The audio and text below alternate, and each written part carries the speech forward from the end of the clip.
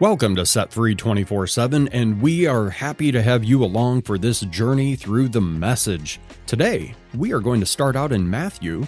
Get ready for a vineyard drama like no other, where wicked tenants, foolish decisions, and surprising twists reveal the importance of bearing good fruit.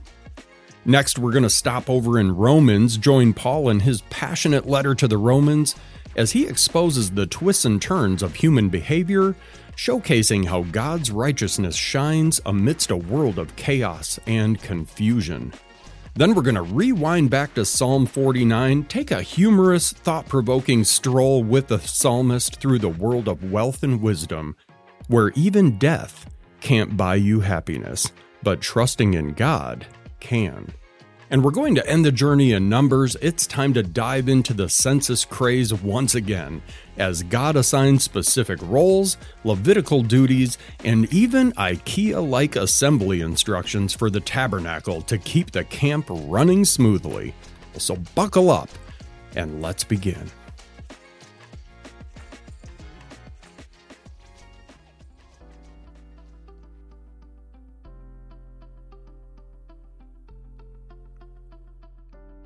Welcome to a journey through the message. My name is Robert. And my name is Heidi. Hi, babe. Hi, how are you? I am good. Happy whatever day it is in your world today. Quite frankly, I'm not even sure what day it is. So. Friends, how are you doing today? This is just this check-in where we want to see, how are you doing? Do you need prayer? Do you need maybe just somebody to chat about a situation that you're going through? Drop it down in the comments or reach out to us on private messenger. We would love to be able to walk alongside you through whatever you're going through. We absolutely would. Prayer is one of those powerful things and a helpful thing. And I'm going to drop my own right here. A good friend of mine has to say farewell to this earthly side of life with her husband today, as he is sent home to heaven today. It's a tough day over there, and I would appreciate ongoing prayers. No matter when you're hearing this, just say a prayer of grace and mercy and peace over a family that's really hurting today. Yeah, for sure. We've had a busy week as well. We had some friends of ours get married this week, and we were a big part of the wedding. Had a lot of fun with that. We sure did. It turned out absolutely beautiful. It was a beautiful summer day here in Michigan, and we just had so much fun celebrating David and Elizabeth.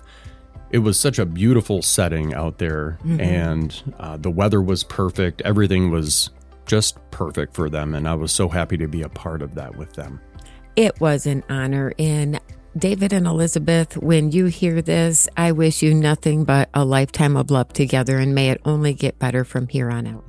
Amen. And that's so important. It doesn't get better all by itself. It does take some intentionality, right? Some waking up and choosing to, how can I serve my spouse today? How can I make things a little better in our relationship today? How can I clean up my side of the street? Right? There's a lot of people that are so willing to grab that broom and dustpan and rush on over to someone else's side of the street while they're walking over top of their own mess. So I guess the little word of the day is just tidy up your own side of the street and worry about things over there. The rest will be just fine, I promise.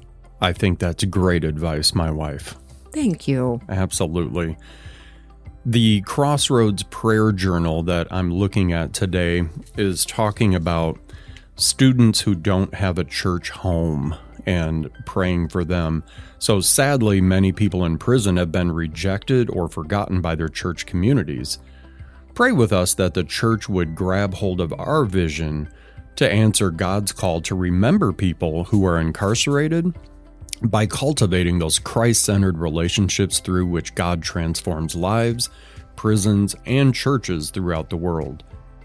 Pray that local churches will embrace the families of those in prison and welcome people back to their communities after they are released from prison.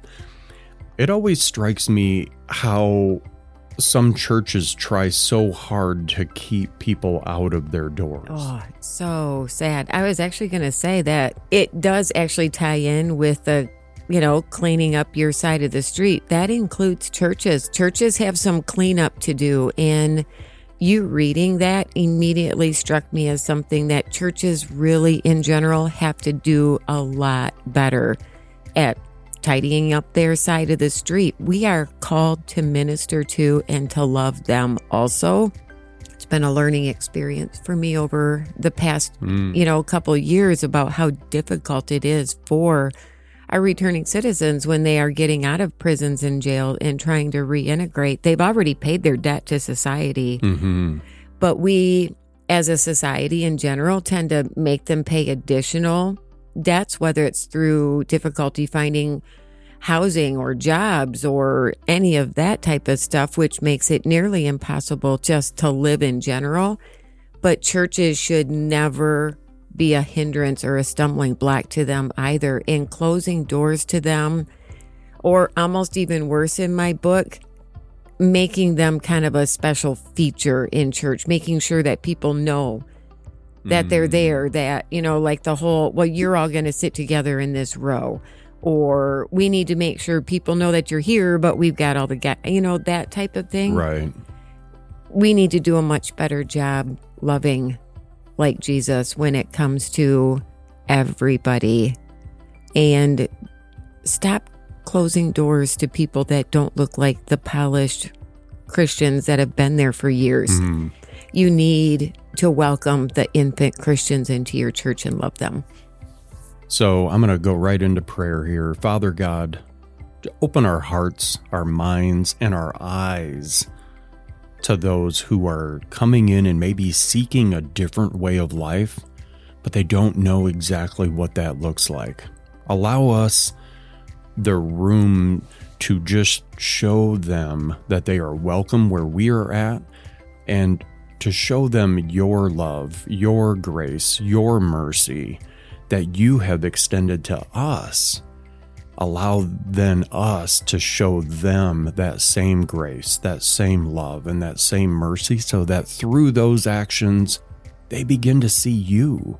Because that's what it all boils down to, is leading people so that they can see you, and then allowing them the space to walk that journey. It's not up to us to fix people and make them look a certain way and, make sure that they got the right clothes on to come to church. You're more concerned with where their heart is. And Father, I pray it's an extra measure of love around Dottie today. Just hold her close and hold her tight in these hardest of times. And to my friend Dave. Yes, Lord. Your heart was in the right place with God, and he gets to go fully home to be with you today. And God, you know how much I appreciated those spiritual talks that he and I had. And there's a special loss that's going to happen in the world today. But even in this, you are good. And I just pray that you cover everybody affected by the loss of Dave with just an extra measure of grace and love today, Father. It's going to be a tough one. We ask this all in your holy name, and very, very humbly. In your name we pray. Amen. Amen. All right. So we are going to be starting out today talking about some rebellious tenants. Oh, yes, we are. That's right. We're in Matthew. We're reading out of Matthew chapter 21. Verse 33 to 46. If this is your first time joining us, welcome. If this is your 52nd time joining us, we thank you. One free way that you can support our podcast as we're bringing the gospel in just a little different way to some people is by hitting that like button, maybe commenting, or leaving a review for the podcast does wonders for us. And those are all free ways that you can support us, and we appreciate any time that you spend on any of that. We sure do. So today we're reading Matthew 21, 33 to 46, and Heidi is going to be taking over. All right, here we go. It's titled The Story of the Greedy Farmhands. Here's another story. Listen closely. There was once a man, a wealthy farmer, who planted a vineyard. He fenced it, dug a wine press, put up a watchtower, then turned it over to the farm hands and went off on a trip. When it was time to harvest the grapes, he sent his servants back to collect his profits. The farm hands grabbed the first servant and beat him up. The next one, they murdered.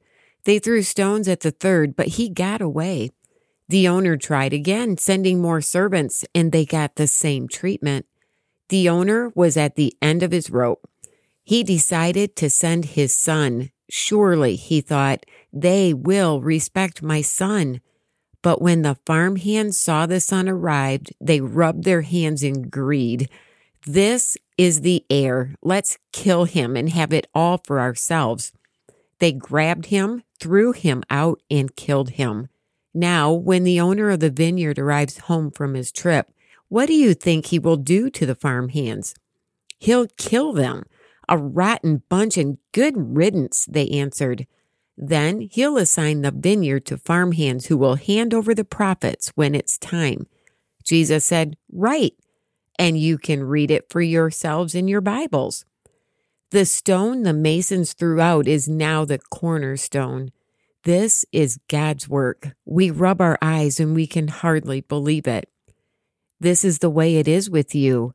God's kingdom will be taken back from you and handed over to a people who will live out a kingdom life. Whoever stumbles on this stone gets shattered. Whoever the stone falls on gets smashed. When the religious leaders heard this story, they knew it was aimed at them. They wanted to arrest Jesus and put him in jail, but intimidated by public opinion, they held back. Most people held him to be a prophet of God. And Eugene Peterson has a really good pause here related to that little section, actually, and it's called The Rebellious Tenants.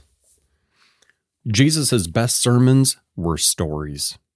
A story in Matthew 21 was one of his most effective. We know that because of what happened at the end. Some of the people who heard him tell the story tried to arrest him. Perceiving that Jesus was speaking about them, they got the point of the story as it dealt them a painful jab. They saw themselves as rebellious tenants, as stewards who had tried for 1,000 years to be owners. For generations, they used every means at hand to silence the voice of the servants God sent to them, and they were going to do the same thing to Jesus. That's when they tried to arrest him. Jesus' story has amazingly relevant undertones for our day, when our standard of living is so high, our ability to possess is so well developed, and our claims to ownership are so conscious. And yet, all the while, we're burdened with anxiety, guilt, emptiness, and boredom. Despite our playing the role of wicked tenants in the vineyard, God hasn't left us alone. Despite our sin, God is still there in love and forgiveness, exercising His gracious rule over our lives. If you refuse to acknowledge the ownership of God and your position as a steward of life, there will be no meaning or beauty or fullness in anything that you do. Even the marvelous wonders of material things, material that's created by God, won't give you happiness. You'll descend into a downward spiral of neurotic anxiety, unhappy pleasure-seeking, for your constant denial of God's central place won't get rid of Him. God wants us to enjoy all that He has given us, but we can't do it unless we enjoy Him at the center. Every joy radiates from that central joy. And it's true, I have seen and heard people say to us at times, like even in the midst of some things, or even after hearing pieces of our story, they return back to the simple fact that we carry an air of joy with us wherever we go. We do. I'm not saying it was easy to get to this point, but once you get there, it becomes easy to live a joy-filled life. The process is hard, but when you arrive and you grasp the understanding of what that truly means, it becomes second nature, and it is without a doubt the most joyful way of living life I've ever experienced. So our question to you today is, are you living a joy-filled life? Has God stepped in that little central place in your life and given you that little burst of joy? I sure hope so. I hope so too.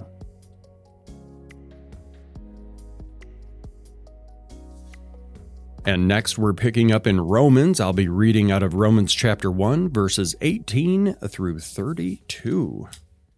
This one is titled, Ignoring God Leads to a Downward Spiral. I think I've been on that spiral a few times. Oh, it's not a fun ride. That spiral never ends well. It's very akin to a toilet. It with an even worse ending. Oh, here we go. Verse 18, but God's angry displeasure erupts as acts of human mistrust and wrongdoing and lying accumulate, as people try to put a shroud over truth. But the basic reality of God is plain enough. Open your eyes and there it is.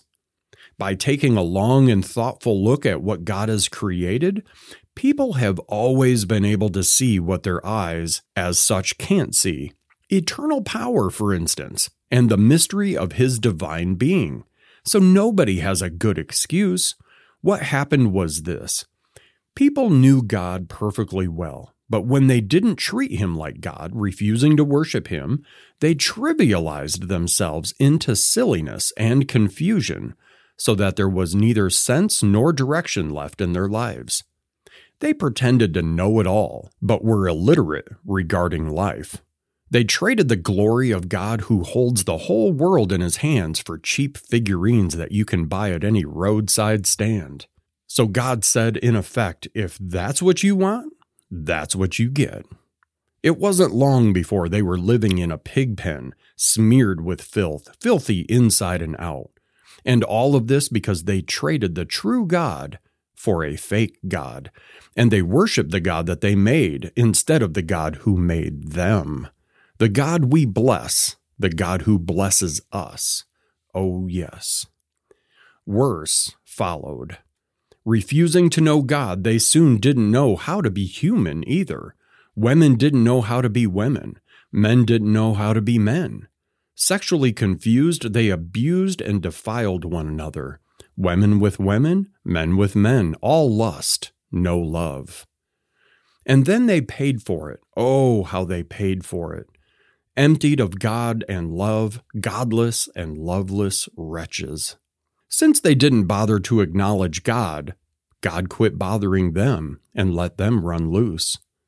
And then all hell broke loose. Rampant evil, grabbing and grasping, vicious backstabbing. They made life hell on earth with their envy, wanton killing, bickering, cheating. Look at them, mean-spirited, venomous, fork-tongued, God-bashers, bullies, swaggerers, insufferable windbags. They keep inventing new ways of wrecking lives. They ditch their parents when they get in the way. Stupid, slimy, cruel, cold-blooded. And it's not as if they don't know better. They know perfectly well that they're spitting in God's face. And they don't care. Worse, they hand out prizes to those who do the worst things best. And wow, what a way to end chapter 1. Mm-hmm. There's a quick little pause here that says about this exact little section. It says, the solution to sin. Sin isn't a skeleton in the closet that we surround with restrictions to keep it in its place. It's a defective relationship with God. If we aren't convinced of the nature of that defect in our lives, it's unlikely that we'll accept the remedy for that defect. The failure to treat God as God, to honor Him and thank Him, is sin with a capital S, from which all lowercase sins ultimately proceed. If we, having read Paul's letters, were to still think that sin is sensuality or vice or crudeness or any of the bad things that we do, we would have missed his point completely. Paul wants us to understand that all those things are derivative. Sin, he asserts, is that original rebellion against God, that basic act of leaving him, that foundational failure to treat him as the Almighty. This disaffection from God, called sin, is humanity's despair. But when Paul writes of it, it's anything but despair. For by tracing our sins to their source, he prepares us for the solution. And that solution has nothing to do with self-help and everything to do with a Savior. I loved that. That was a good one. Eugene Peterson always has just a little nugget of wisdom in those pauses. I love that. Yeah. No nitpicking and picking out this sin and that sin and all of that. He got right to the nitty gritty, what it actually is, and just a denial of God's godship. His very being is in fact what it is. Don't waste your time designating, well, that person is so much more of a sinner than I am, and that particular sin is like the worst of the worst, and we need to really stop doing that. I was reminded of somebody had asked me once recently here about addiction and, the using of, drugs or alcohol and that sort of thing.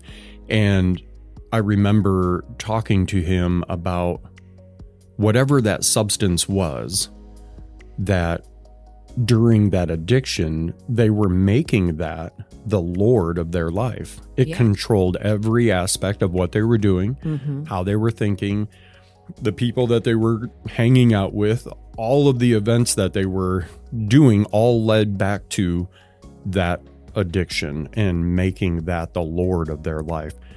Just showing up to church on Sunday, even in the midst of that addiction, is nothing more than checking a box. And unfortunately, that's rejected by God. God doesn't take a check box. Oof, he doesn't? He's so much more worried about, or not even worried, he's just so much more concerned with the status of your heart and the path that you're on. And anytime you have an imbalance like that with an addiction or with it could be an addiction or something with a relationship in, just the codependency part, or could be overworking, could be a lot of things. There's so many things. But it's making whatever that is the Lord in your life, where everything revolves around that and not God. And that's where things start to get imbalanced. Oh, I'm convicted every day to ask myself, Heidi, what's the most important thing in your life today? And what would my answer be? If it's not God, I've answered it wrongly. So to our listeners, what's the most important thing for you today? Is there an imbalance that you're currently struggling through? Is there an imbalance that maybe you've felt the little whispers from God, like saying, hey, you're a little imbalanced in that area? Yeah, I've heard those same whispers. And even now today, I'm 13 years sober, but there's other areas in my life that God works on me on. And I'm glad that he does, because I don't feel there's any room the closer I get to God for some things that may have been in my life. And it's him putting things in perspective and in their place. Yeah. Yep.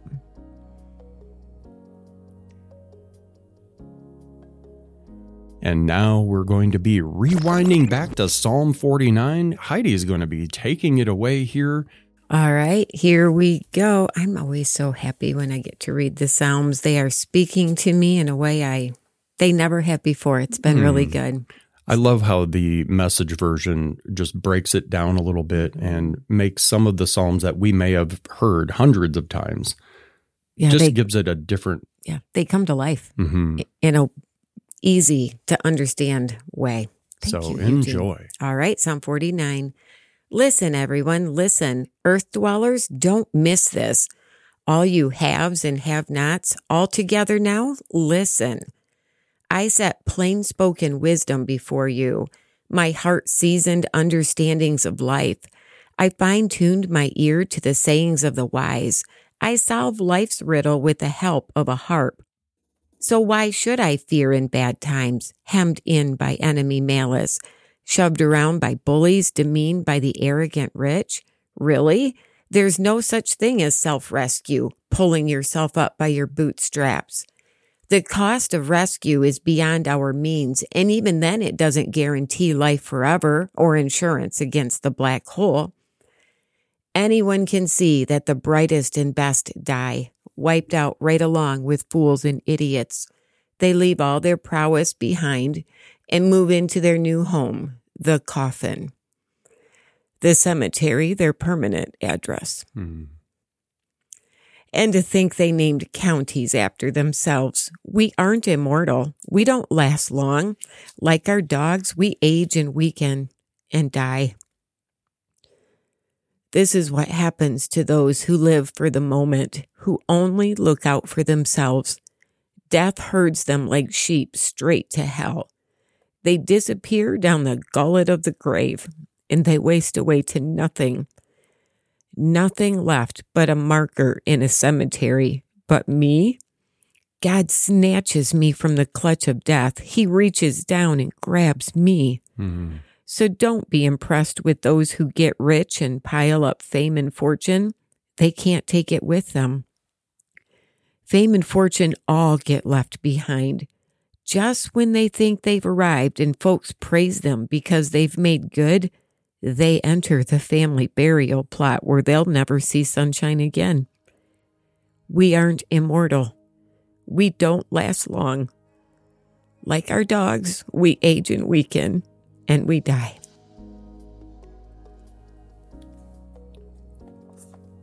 I know that we didn't read that psalm until today for a reason. And what a good reminder that this life is so temporary. It is so temporary, and the things that we put so much weight and importance on, at the end of the day, you can't take any of that with you. It doesn't matter.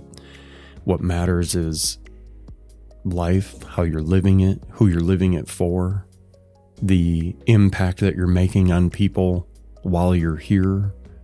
And this life is short. What door are you walking through when you draw that last breath? Which one? There's only two. Your friend Dave wasn't even 60 years old I don't know exactly how old he was, but, not even 60. And we're not guaranteed 70, 80, 90.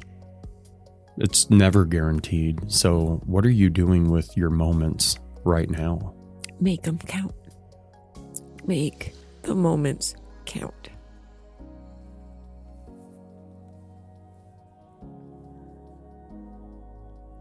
And now I'll be ending the day in Numbers, and we're reading out of Numbers chapters 3 and 4. We're going to dive in and dust off our name skills again here. If you were here for Numbers chapter 1 and 2, I appreciate you showing me a little grace, but wow, there were some names. I think on a few of them we had 5 syllables. I just have to laugh right now because what I need more than anything right now is a good dose of light reading. Well, buckle up for this light reading of Numbers chapter 3 and 4. We're going to power through and see what God has to goodness. say. Thank you, God, for bringing me laughter. So, some light reading with Robert. Here we go. We're in Numbers chapter 3, and this one's titled The Levites. This is the family tree of Aaron and Moses at the time that God spoke with Moses on Mount Sinai. The names of the sons of Aaron: Nadab the firstborn, Abihu, Eleazar, Ithamar, anointed priests ordained to serve as priests. But Nadab and Abihu fell dead in the presence of God when they offered unauthorized sacrifice to him in the wilderness of Sinai. They left no sons, and so only Eleazar and Ithamar served as priests during the lifetime of their father Aaron. God spoke to Moses. He said, "Bring forward the tribe of Levi and present them to Aaron so they can help him. They shall work for him and the whole congregation at the tent of meeting by doing the work of the dwelling. Their job is to be responsible for all the furnishings of the dwelling, ministering to the affairs of the dwelling as the people of Israel come to perform their duties. Turn the Levites over to Aaron and his sons. They are the ones assigned to work full-time for him. Appoint Aaron and his sons to minister as priests. Anyone else who tries to elbow his way in will be put to death." God spoke to Moses. "I have taken the Levites from among the people of Israel as a stand-in for every Israelite mother's firstborn son. The Levites belong to me. All the firstborn are mine. When I killed all the firstborn in Egypt, I consecrated for my own use every firstborn in Israel, whether human or animal. They belong to me. I am God." God spoke to Moses in the wilderness of Sinai. "Count the Levites by their ancestral families and clans. Count every male a month old and older." Moses counted them just as he was instructed by the mouth of God. These are the names of the sons of Levi: Gershon, Kohath, and Merari. These are the names of the Gershonite clans: Libni and Shimei. The sons of Kohath by clan were Amram, Izhar, Hebron, and Uzziel. The sons of Merari by clan were Mali and Mushi. These are the clans of Levi, family by family. Gershon was ancestor to the clans of the Libnites and Shimeites, known as the Gershonite clans. All the males who were 1 month old and older numbered 7,500. The Gershonite clans camped on the west, behind the dwelling, led by Eliasaph, son of Lael.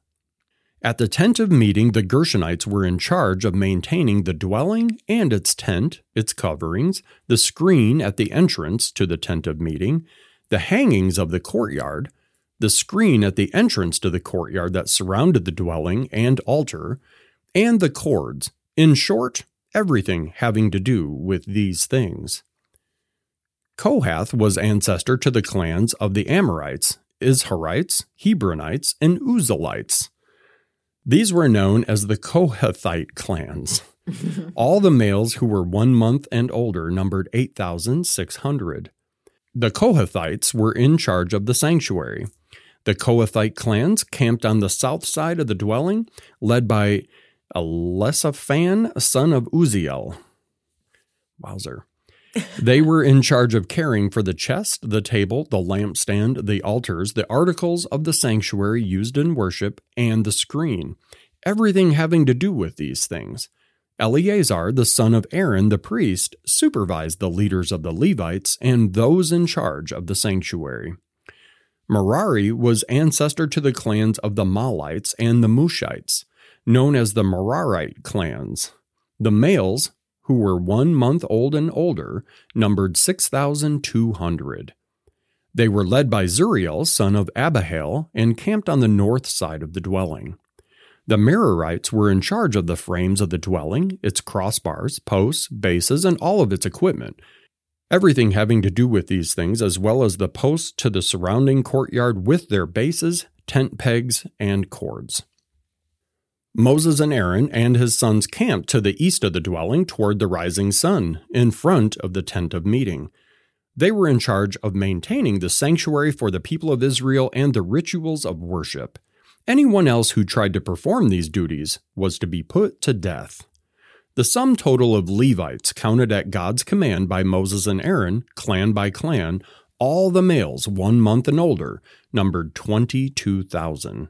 God spoke to Moses. Count all the firstborn males of the people of Israel who are 1 month and older. List their names. Then set apart for me the Levites. Remember, I am God. In place of all the firstborn among the people of Israel, also the livestock of the Levites in place of their livestock. I am God. So, just as God commanded him, Moses counted all the firstborn of the people of Israel. The total of firstborn males 1 month and older listed by name numbered 22,273. Again, God spoke to Moses. He said, "Take the Levites in place of all the firstborn of Israel, and the livestock of the Levites in place of their livestock. The Levites are mine. I am God. Redeem the 273 firstborn Israelites who exceed the number of Levites by collecting 5 shekels for each one, using the sanctuary shekel, the shekel weighing 20 gerahs, and then give that money to Aaron and his sons for the redemption of the excess number of Israelites." So Moses collected the redemption money from those who exceeded the number redeemed by the Levites. From the 273 firstborn Israelites, he collected silver weighing at 1,365 shekels, according to the sanctuary shekel. Moses turned over the redemption money to Aaron and his sons as he was commanded by the word of God. Question here. Why do you think God saw to it that numbering of the Israelites was included in sacred scripture? And what sticks with you from reading Numbers chapter 1 through 3 so far? Oh, my take on this, and probably wrong, and that's okay. This numbering, I think, shows a faithfulness of God for his people. I mean, there's that many people that still held to that belief and that faith in God. This is how many of them there were. And just that careful recording and accounting in its historical proof also. Like you can see these records that get found in, artifacts and that type of stuff. So, but my initial thought was, what a beautiful testimony to God's grace and blessing on these people. They've been going through the wilderness for 40 years and their numbers stayed strong. They didn't die off. God protected them and grew them into a mighty, mighty nation. And maybe I'm way wrong, but that's how Because, we're talking about 40-some thousand kids here. And these are only boys. Only boys. A month and only older. Firstborn. Yes. So these were just firstborn boys, and we're talking 40-some thousand. Yes. That's a large amount because let's say they had 2 or 3 or 4 kids, and then you got girls in there too. Mm-hmm. God bless them and cause them to grow and multiply in number.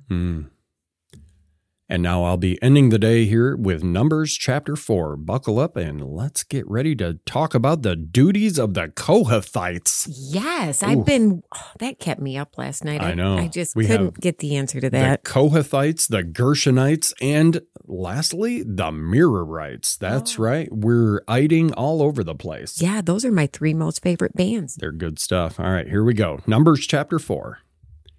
God spoke to Moses and Aaron. He said, "Number the Kohathite line of Levites by clan and family. Count all the men from 30 to 50 years of age, all who enter the ministry to work in the tent of meeting. This is the assigned work of the Kohathites in the tent of meeting, care of the most holy things. When the camp is ready to set out, Aaron and his sons are to go in and take down the covering curtain and cover the chest of testimony with it. Then they are to cover this with a dolphin skin, spread a solid blue cloth on top, and insert the poles. Then they are to spread a blue cloth on the table of the presence and set the table with plates, incense dishes, bowls, and jugs for drink offerings. The bread that is always there stays on the table. They are to cover these with a scarlet cloth, and on top of that spread the dolphin skin and insert the poles. They are to use a blue cloth to cover the light-giving lampstand and the lamps, snuffers, trays, and the oil jars that go with it. Then they are to wrap it all in a covering of dolphin skin and place it on a carrying frame. They are to spread a blue cloth over the gold altar and then cover it with dolphin skins and place it on a carrying frame. They are to take all the articles used in ministering in the sanctuary, wrap them in a blue cloth, and then cover them with dolphin skins and then place them on a carrying frame. They are to remove the ashes from the altar and spread a purple cloth over it. They are to place on it all the articles used in ministering at the altar: fire pans, forks, shovels, bowls, everything used at the altar. Place them on the altar, cover it with dolphin skins, and insert the poles. When Aaron and his sons have finished covering the holy furnishings and all of the holy articles, and the camp is ready to set out, the Kohathites are to come and do the carrying. But they must not touch the holy things, or they will die.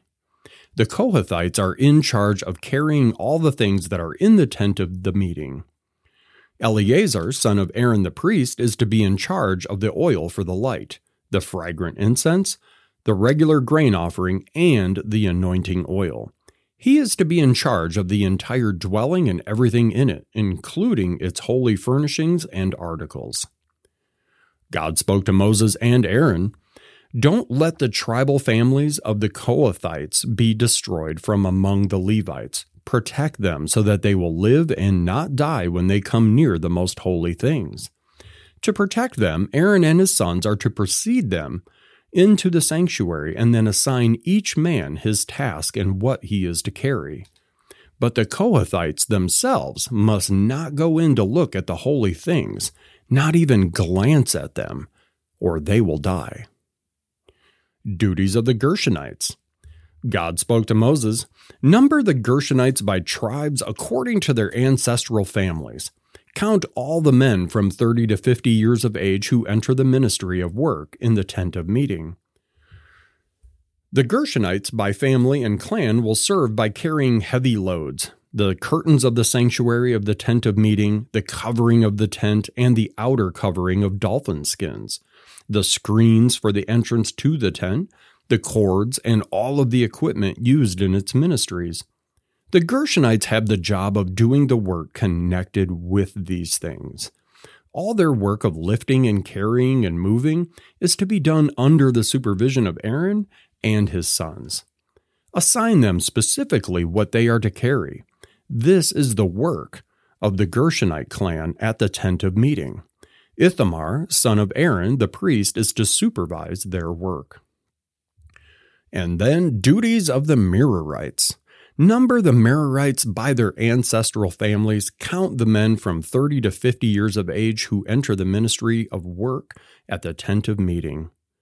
This is their assigned duty as they go to work at the tent of meeting, to carry the frames of the dwelling, its crossbars, its posts, the bases, as well as the posts surrounding the courtyard with their bases, tent pegs, cords, and all of the equipment related to their use. Assign to each man exactly what he is to carry. This is the ministry of the Merarite clans as they work at the tent of meeting under the supervision of Ithamar, son of Aaron, the priest. Moses, Aaron, and the leaders of the congregation counted the Kohathites by clan and family. All the men from 30 to 50 years of age who came to serve in the work in the tent of meeting, counted by clans, were 2,750. This was the total from the Kohathite clans who served in the tent of meeting. Moses and Aaron counted them just as God had commanded through Moses. The Gershonites were counted by clan and family. All the men from 30 to 50 years of age who came to serve in the work in the tent of meeting, counted by clan and family, were 2,630. This was the total from the Gershonite clans who served in the tent of meeting. Moses and Aaron counted them just as God had commanded. The Merarites were counted by clan and family. All the men from 30 to 50 years of age who came to serve in the work in the tent of meeting, counted by clan, were 3,200. This was the total from the Merarite clans. Moses and Aaron counted them just as God had commanded through Moses. So Moses and Aaron and the leaders of Israel counted all the Levites by clan and family. All of the men from 30 to 50 years of age who came to do the work of serving and carrying the tent of meeting numbered 8,580. At God's command through Moses, each man was assigned to his work and told what to carry. And that's the story of their numbering, as God had commanded Moses. And that, friends, is the end of Numbers chapter 4 in our reading today. Well done with all the ites. Oh, man, yeah, we had little case of itis right there. We did, but you did very well. I powered through it. And friends, sometimes you just have to power through some things in life. I mean, you can't get too hung up on things looking exactly perfect. I know I'm my own worst enemy at times with that. So I'm preaching to really myself here and just allowing other people to hear it. So, but this is a reminder to, when you're doing something, just sometimes you got to power through it, and it doesn't have to be exactly perfect to be a blessing to someone. You are speaking the truth, love. Oh, friends. Oh, I know. What an interesting ride this reading has been, just all the range of emotions. But at the end of it, once again, it's been just another good time of reading and learning and taking in what it is that God is saying to us. I wonder, like with these guys going to carry all this stuff, I mean, this is some pretty heavy stuff. Like, you can't even look at what some of the things are, and you're in charge of like carrying it. I would be so scared to like side eye something. Like, don't look at it. Don't touch it. Like, what if I side eye it though? Like, you just kind of, at the side of your eye. I mean, well, that's why it's covered. Oh man, it's covered. It would have been a stressful. It would have been a stressful job though. But sure. I can see where it would have been an immense honor for your clan to be chosen to be part of moving that. I mean, you're moving God's dwelling. Yes. It was the only place where God dwelled at that time. Yeah. That's the importance of it. And that's why there were so many rules about it. God didn't exist in buildings all over the world at that time. He only dwelled in the temple. Jesus hadn't come yet. I think sometimes we forget about that, and we think, we just think that things were like they are now. It's hard for us to wrap our minds around some of the rituals and some of the way things that were done, 3, 4, 5, 6,000 years ago. Right. Things looked very different, very, very different. But it's fascinating to read this and get a better understanding of what it was like, because these are our forefathers. These are the ones who went before, and it's remarkable to me how God has cared for us from Adam and Eve through us today, but the changes that have happened because of Jesus. And on that note, friends, we appreciate you hanging out with us on this journey through the message. If this is your first time hearing the Message Version Bible, I hope you stick around and check it out. It's just a paraphrase of the Bible written a little different way, and it's meant to be conversational and just really give a little different light, shed a little different light on some of the passages you may or may not have heard before, and get your mind to think about them maybe in a little different way. Yes, all the truths of the Bible written in a way that makes it easy for us in our culture and in our context to have maybe a better understanding. And I am thrilled to be reading through the Message version. So if you have any questions about today, or if you want to answer the questions that we have coming up at the end of this broadcast, join the Facebook group or put your answers down in the comment section. We'd be more than happy to see what you have to say about some of the questions we had from today. And on that note, we are going to be closing down today. Thank you, friends, for sticking with us on this journey through the message today. It's been a delight. And Heidi, yes, we're keeping you in some prayer today with your situation and just your friends, and just hoping for God to be at the center somehow of all of this. And even though there is a loss, I hope that somebody sees God through what he lived and how he lived and the impact that he made on people. Yeah, but the loss is only earthly, because the joy that Dave will experience is beyond comprehension, and there is joy in that. I know how he felt about his God. Yeah. I know that, and that is such a peace. The tears are for the ones here. Sure. On earth and in that, but the same God who spoke to Moses is here for us and speaking to us and loving us even now through this. He knows. Yeah. He knows our hurt, and we'll be all right. So friends, enjoy the rest of your day. Thanks again for joining with us today and just giving us a little sliver of your time. That means a lot to us. And we will see you next week on this journey through the message. Bye.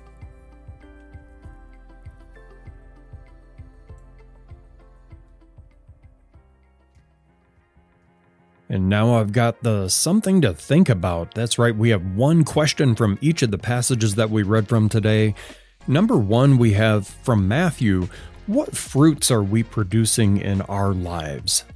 Are we faithfully stewarding the vineyard that God has entrusted to us? So what fruits are you producing in your life? Next, we have the question for Romans, how can we recognize and address the ways in which we suppress the truth about God? So how can you recognize and address the ways that you suppress the truth about God and maybe the truth about what He's doing in your life? In Psalm, we have how can we cultivate a perspective that values eternal treasures over earthly wealth? So how can you start looking to things that are above instead of right here in front of you? Because these things in front of you, you can't take one of them with you. And then we're going to end the day in Numbers. So we have the question from those 2 chapters there. What can we learn from the organization and roles that are assigned to the Levites? So what can we learn about that organization? I think we serve a God who likes order in things. So that's all we have for today, friends. Have a great week. I wish you nothing but the best. And if you need prayer, drop it down in the comments or hit me up on private messenger. We'd be happy to pray with you. Have a great day.